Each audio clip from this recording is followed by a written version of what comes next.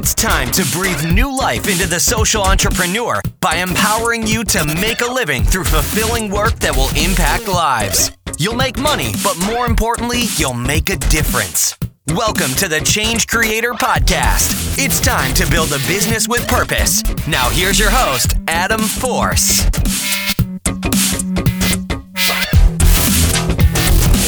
What's up, everybody? This is your host, Adam Force. Thanks for joining the Change Creator Podcast show. We are here with a social entrepreneur in the agricultural space. So if you like to eat and you like to eat healthy, clean food, then listen up because we got some really interesting insights, not only about the topic, but about her startup experiences and knowledge in the space.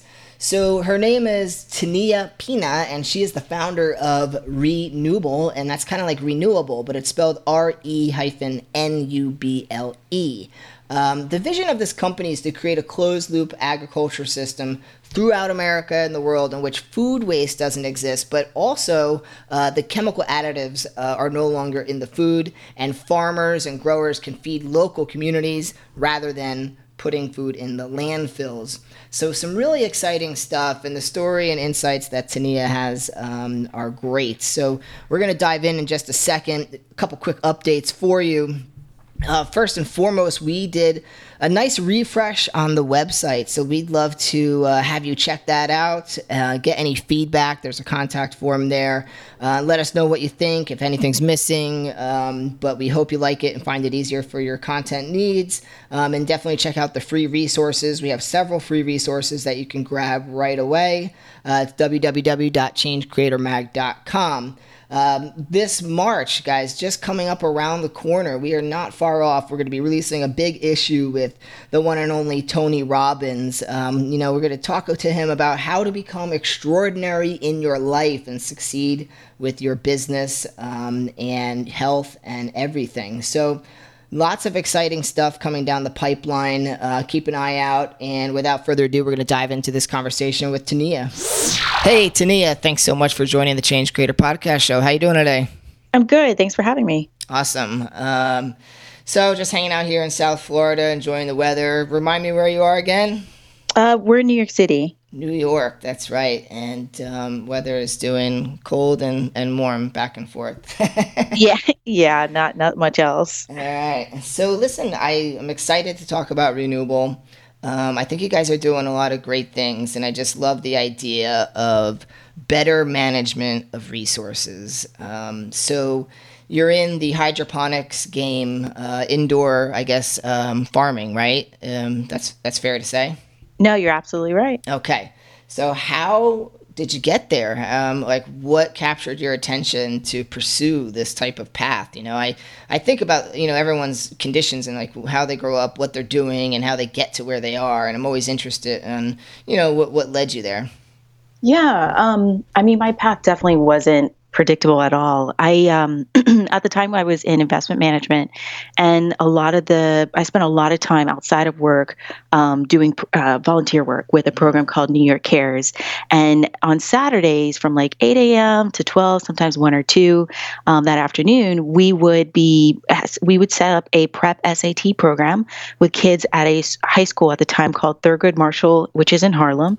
And I'm one of those types of people where I really try to connect with the dialogues that I'm having with people, my personal experiences, and what's going on with the world. And I really think that people can instinctively kind of figure out where they can create the next idea that solves a problem by connecting those 3 areas of their life. Yeah. So at the time, I was witnessing these kids coming into class, 8 o'clock, they would bring Dunkin' Donuts because that's really only the quick available thing that they could access within a 2-block radius, and they would crash by noon. And I'm just like, I've always had a pain with that because ultimately how productive and how much they were retaining the information that we were providing them during these Saturday intensive classes really dictated how, successful they were going to be in their future. And that all comes down to nutrition. So at that time, I took that kind of personal observation, and I've always been interested in food systems, especially in cities, and how to make them more resilient and sustainable. And so it kind of just was an amalgamation of a lot of different interests points for me. So I worked full time, and I worked full time with Renewable for probably the first 3 or 4 years just to really test this out, because it was a new product in a completely new category. Yeah. And I held full-time jobs to really test the R&D and get other smart people around this idea to really validate it. Yeah. Wow. So you said about 3 years plus, basically doing this on the side to figure out like proof of concept. That's what you're saying, right? Yeah, absolutely. Okay. And so what was your process for getting proof of concept? So when did you know that you were comfortable with moving forward?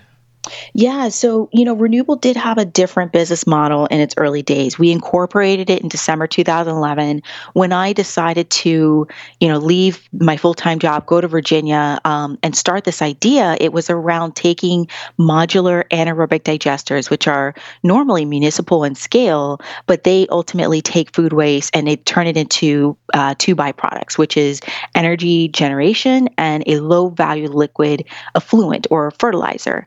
And that business model, received some traction from, we were trying to set up these assets, if you will, along food distribution supply chains of larger supermarkets. So you have a Kroger's or a supermarket or Safeway, where they have distribution centers, and the food waste volumes is abundant, but there's always a need to divert to reduce their disposal costs as well as try to offset their energy costs. And so it fit. The market validation was immediate, and we knew we could get in by providing a solution. The biggest risk for us was the technology, because it wasn't our own, and we were partnering with a UK technology provider at the time. There was a lot of financing risk because it was a almost project financing business model, and it was double-sided. So how do you make sure that you have enough of the food waste coming in and then try to sell, which was an egregious amount of liquid effluent that you had to compete as a low cost provider versus the energy generation, which was really nominal. So to go to your question, the validation was there for the first business model. We were not the right team to execute on that. And so we diverted into hydroponics because we knew we could reclaim the nutrients for food waste for agriculture in general, but there was a larger pain point within the agriculture, very niche, however, which is hydroponics, growing food or plants in soilless environments, because the need for organics is there, and there's still a lot of need for innovation with organics because of there's always a distrust of efficacy and how quickly you can gain those yields versus synthetics, and so it really resonated. Wow, interesting stuff. Sounds like you've had a lot of really educational experiences through the process. Yeah, and I think I don't think people should get discouraged if they don't know something. What I would advise is like do what you do really well, which is if you're a big concept person and can take something and make it a methodical system or create action steps from it, which I think that's one of my strengths, then pursue that. But I would never become an agronomist because I don't have the technical training for it, though I'm very passionate and intellectually curious for it. So I knew it was still a good fit. Yeah. And I guess it's important to be honest with yourself about your strengths and your weaknesses. You might need expertise in those areas, and you could, like you said, you could still be really interested in those things. But when it comes to the actions that you're taking, I love the idea of doing things that align to the skill sets you have. So you're kind of aligning to skill sets and values. Totally. Yeah, I think that's really important. It's a major motivator. And by aligning to skills, it really does accelerate the process. So you don't have to go through a major learning curves for different things. Yeah, and I think one other advice I would say is work with consultants just to kind of validate things sooner, and so they're more committed. Obviously, they're being paid, but they want to see you succeed because whether they're committed to being a long-term advisor or member of the team, don't try to do everything yourself and bring on consultants if you can. And I know that's not a possibility for everyone. Yeah, I mean, I think a lot of people who are interested in starting a business or even have one, like they're not pushing it to the next level because they don't have the capital, or they're not starting because they don't have the capital. And of course, when you're unknown to these things, you're afraid of losing the money that you're willing to invest because you're already, limited in resources. Absolutely. So, I don't know what your circumstance was, but did you have to, for those early years, did you have to get funding to sustain yourself, or were you just using your day job to fund yourself? Yeah, that's a great point. So it was definitely the latter. I sometimes worked one or two jobs, and I went through savings. So I knew probably midway through my career before I left it, which was in New York, I knew like I was starting to save as much as possible and putting that money away for this business idea. Rather than going back to school for graduate school, I knew I was going to risk it on that. But I worked a lot, and I had a hustle for a long time. And it kind of reminds me there's a podcast called Build It by NPR, and the CEO of Southwest did the same thing. He was a lawyer. He consulted as a lawyer for 4 years until his board of directors actually told him, you have to leave that job if you want to continue as CEO of Southwest.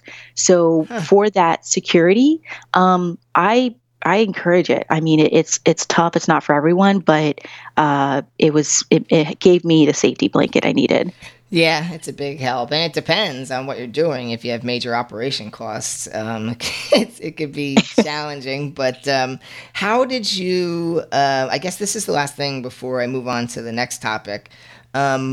Are there, from doing that side hustle, are there any tips? I know you've been giving some advice on things like get mentors and things like that, but how did you manage, was there certain routines or processes you had to work while you had a day job? Like what, you know what I mean? Like I've done it too. I did years of side hustling, and I would have to wake up at 4 a.m. because I'm more of a morning person. So I get my hours in before I had to, at the time I was in Philadelphia, I'd get on a train at 7:30 in the morning and go to New York.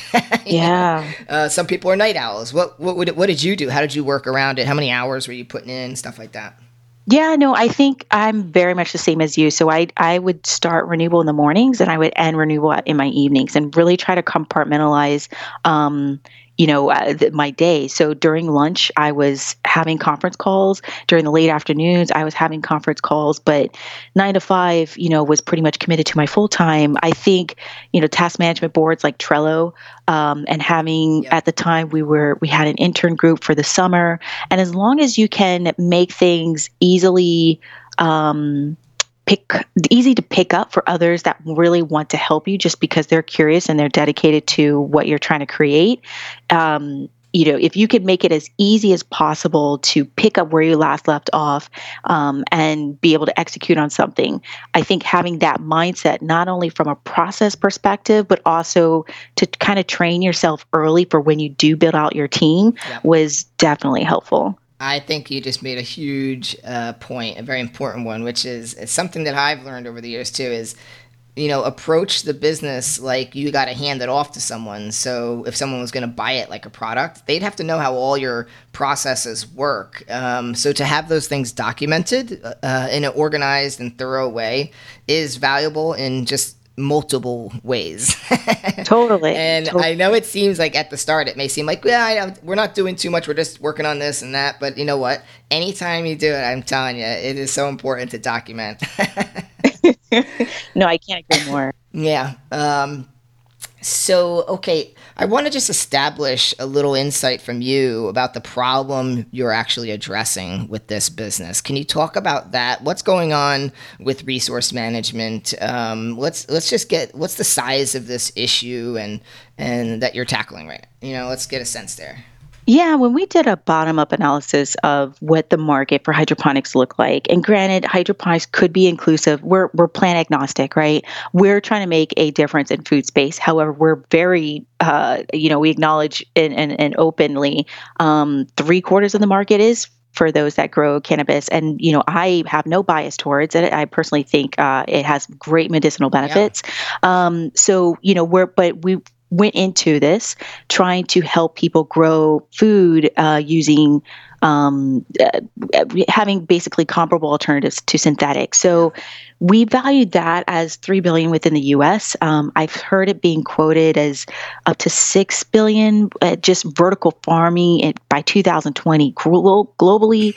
So, and again, that's just for food when we valued it. And we are selling to the hobbyist that tries to set up a hydroponic system indoors or outdoors, at home, and then you have your small and mid-sized scale business that may be a farm that sells it as a lifestyle business to supermarkets, restaurants, farmers markets, and it's definitely not limited to those three. And then the industrial scale, which we haven't penetrated yet because our product simply isn't suitable for their operations yet because they use automated dosing controllers, and that's a whole different topic. But that's even more of a larger market to pursue. So, we definitely think that food will hopefully be priced at and valued more than where we see the prices for cannabis going. But we'll see. I mean, it's interesting to see where the hydroponics market is going, especially in the U.S. I think it's still very nascent. There's a lot of unit economics, especially for the industrial scale, that has to be proven. And on the organic side, that's even smaller of a niche. And so, but the interest is definitely there, especially amongst the industrial scale, because they're struggling to find an organic solution that can be suitable to their system so that there's less of a manual, hand feeding component as you would find in a small to medium-sized scale business or consumer. Interesting. So let me make sure I understand correctly and just get clarity for everybody. The hydroponics approach, okay, that's no soil involved. It's very popular doing hydroponics with cannabis, and now food is not something that's as popular, right? So you're saying that there's a transition taking place that you're aiming towards to, I guess this saves land space, right? And soil, and benefits. I can benefit the upcoming organic market on an industrial scale. So food, though, is not currently done in large scale with hydroponics. Like, what about those like vertical farming towers and all that stuff? Is that hydroponics? Am I capturing this right? No, you are. So the vertical farming, the technology isn't always hydroponic. Some of them are using aeroponic, which is still using water and nutrients as the main medium, as an alternative to soil, but they're using almost a spray or misting component that subjects the plant's roots to the water and nutrients. And it's more precise with water usage. So you have aeroponics, and then you have NFT, which is a nutrient film technique, or you have an ebb and flow system, or there's many different hydroponic systems that are being used. But the large industrial scale, when you think of vertical farming, mostly are hydroponic or aeroponic, or sometimes even aquaponic, which is using fish. Are you familiar with aquaponics? Not really, no. Okay. And I shouldn't assume it's just you.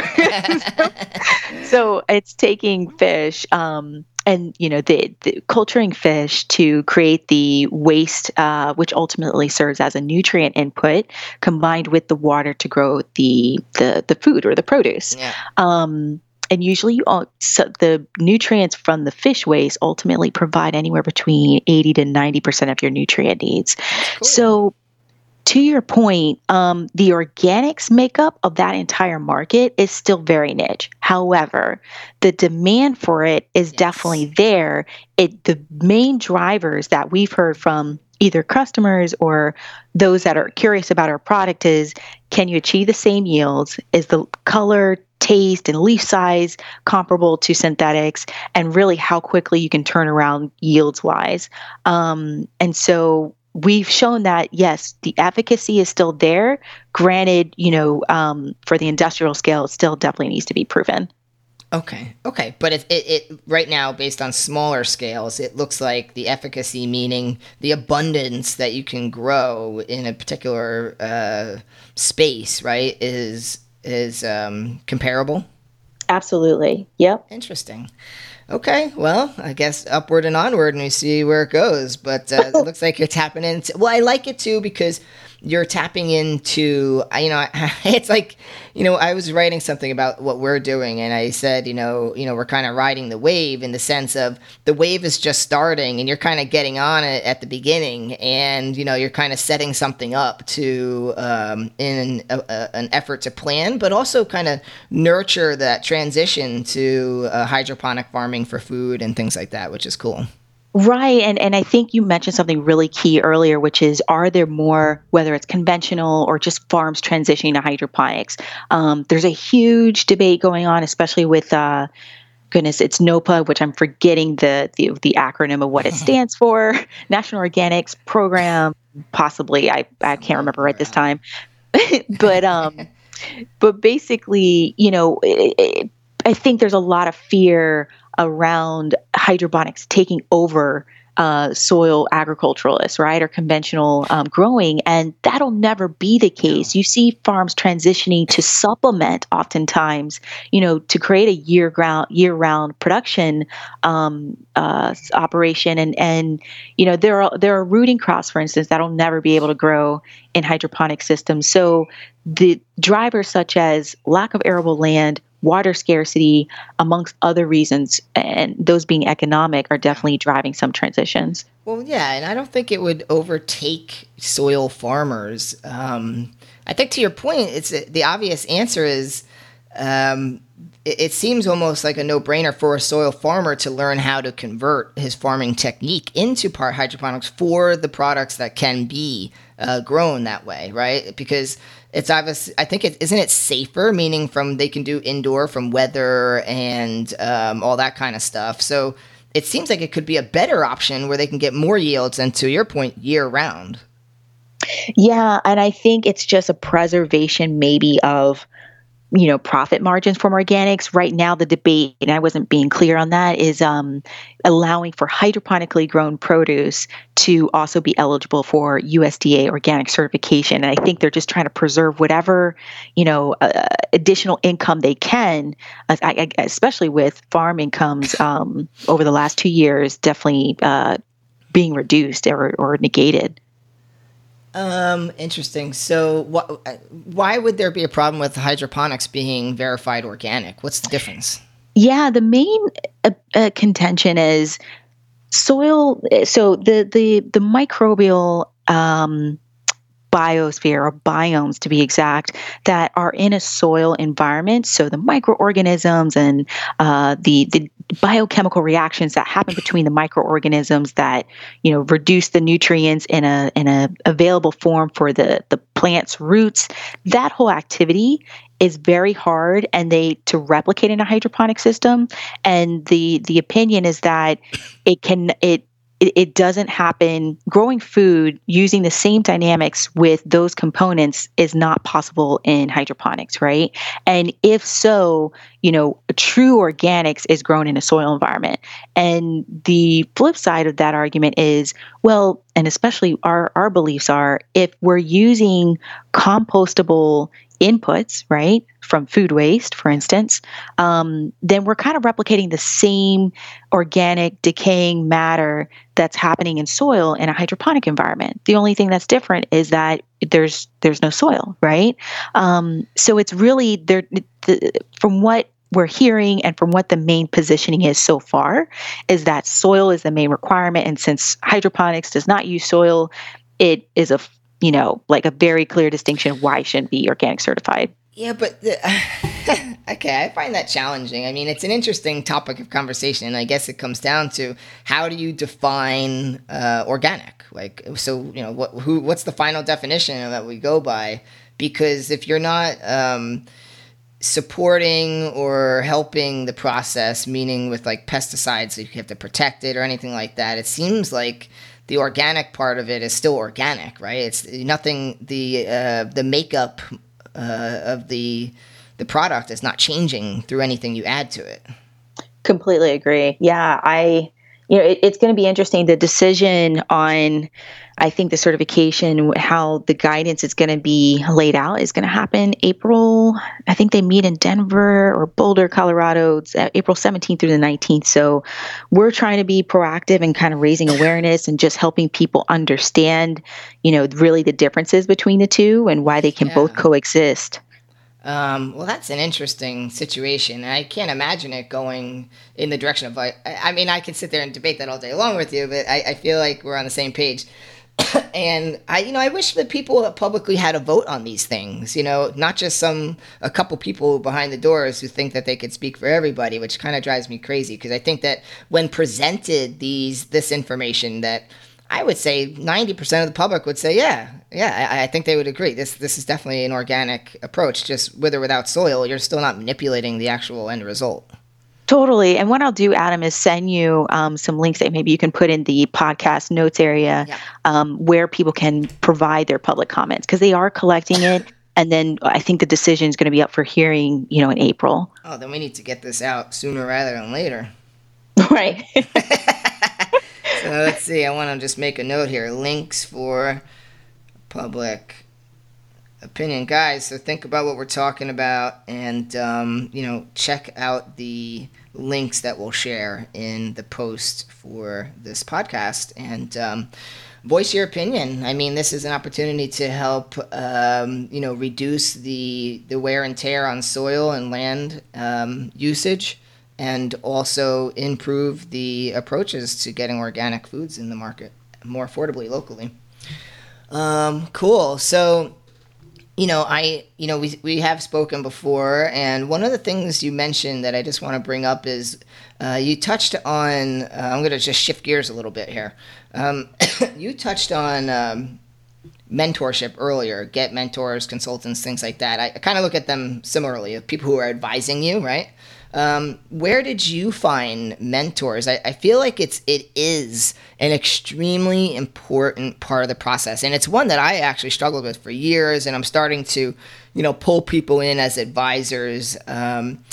And sometimes it's just, the time is right when you need that kind of support, and you realize the value of it because you're just kind of flying all over the place. So it can expedite your process. So without me going on forever here, where did you find mentors? Do you have any recommendations for that? Yeah, I think the easiest way is first through score.org. Right. So SBA has a great program that basically commissions retired, former business owners or former executives in various business functions that are ready and able to advise you on various things, whether it's law or IP protection, marketing, what have you. Yeah. That's the easiest way to access mentors, and they have it both online, so virtual, as well as in person, all across the U.S. So that's one. And I have checked that out, actually, because you mentioned it to me once before, and the first time I was like, oh, really? Let me write that down real quick, because, I'm always looking for people with experience in certain areas because, like I said, it helps expedite your process. And I surfed around. I mean, you could find people to support you from everything from operations to marketing growth to Indiegogo campaign support, so definitely a valuable resource. And one of the things someone mentioned to me about it, and I'd like to hear if you did this or not, is, you can get in touch with these folks and see if they can help you, right? And then, Tania, did you meet them in person once you felt like they were the right fit so that you can kind of further just kind of get a sense, is this the right kind of partnership or not? Did you do in person, or did you just do telephone or Skype communication? Yeah, so if I had like a one-off request, like I just needed some quick advice on, let's say, a contract agreement, right? And they can only advise you but so far, I would do a virtual or by phone. But if I wanted something a little bit more sustaining, and I knew like they were going to take a longer term interest simply because they're personally interested in your success, that would be in person. And I would, sometimes it did take, visiting a few mentors to realize which one was best for me and which one had the right skill set. Okay, that's interesting. Yeah, and a lot of times it looks like, you might have to invest in getting on a plane. Like, once you're ready to share, if they're going to, like, to your point, be more committed and be something that's part of the team in a sense, on an ongoing basis, then there could be more value in making sure you get that face-to-face. So yeah, good advice. Well, listen, I want to be sensitive to your time, and so we're just about there. And I think this is a really great conversation. I love what you guys are doing, and like I said, I think you're jumping on the wave right at the beginning here. So I hope the organics fight goes your direction. Actually, I'll say our direction. I think it makes a lot of sense to go that way, and we all get some more local foods that are done the right way. So. And let's just give you an opportunity. So where can they connect with you? Where can they learn more about what you're doing and all that kind of stuff? Yeah, best way to either reach me or anyone in the company is through our email, which is info@renewable, which is RE-N as in Nancy, U, B as in boy, LE.com. I check it every day. And, a lot of times people just have a question on how do we get started and, where does food waste, this whole landscape of like people upcycling and turning into resources, food waste stand. Yeah. Happy to definitely answer those types of questions within a reasonable manner, but yeah, feel free. We are accessible, and that's the best way. Yeah, great. Well, we do need better resource management, so kudos to you guys and the work that you're doing. Keep up the good stuff, and you know where to reach me if you need anything, and we'll stay in touch, Tania. Thanks so much, Adam, for having me. I appreciate it. Yeah, great. Thank you. Okay. That's all for this episode. Your next step is to join the Change Creator Revolution by downloading our interactive digital magazine app for premium content, exclusive interviews, and more ways to stay on top of your game. Available now on iTunes and Google Play. Or visit changecreatormag.com. We'll see you next time where money and meaning intersect, right here at the Change Creator Podcast.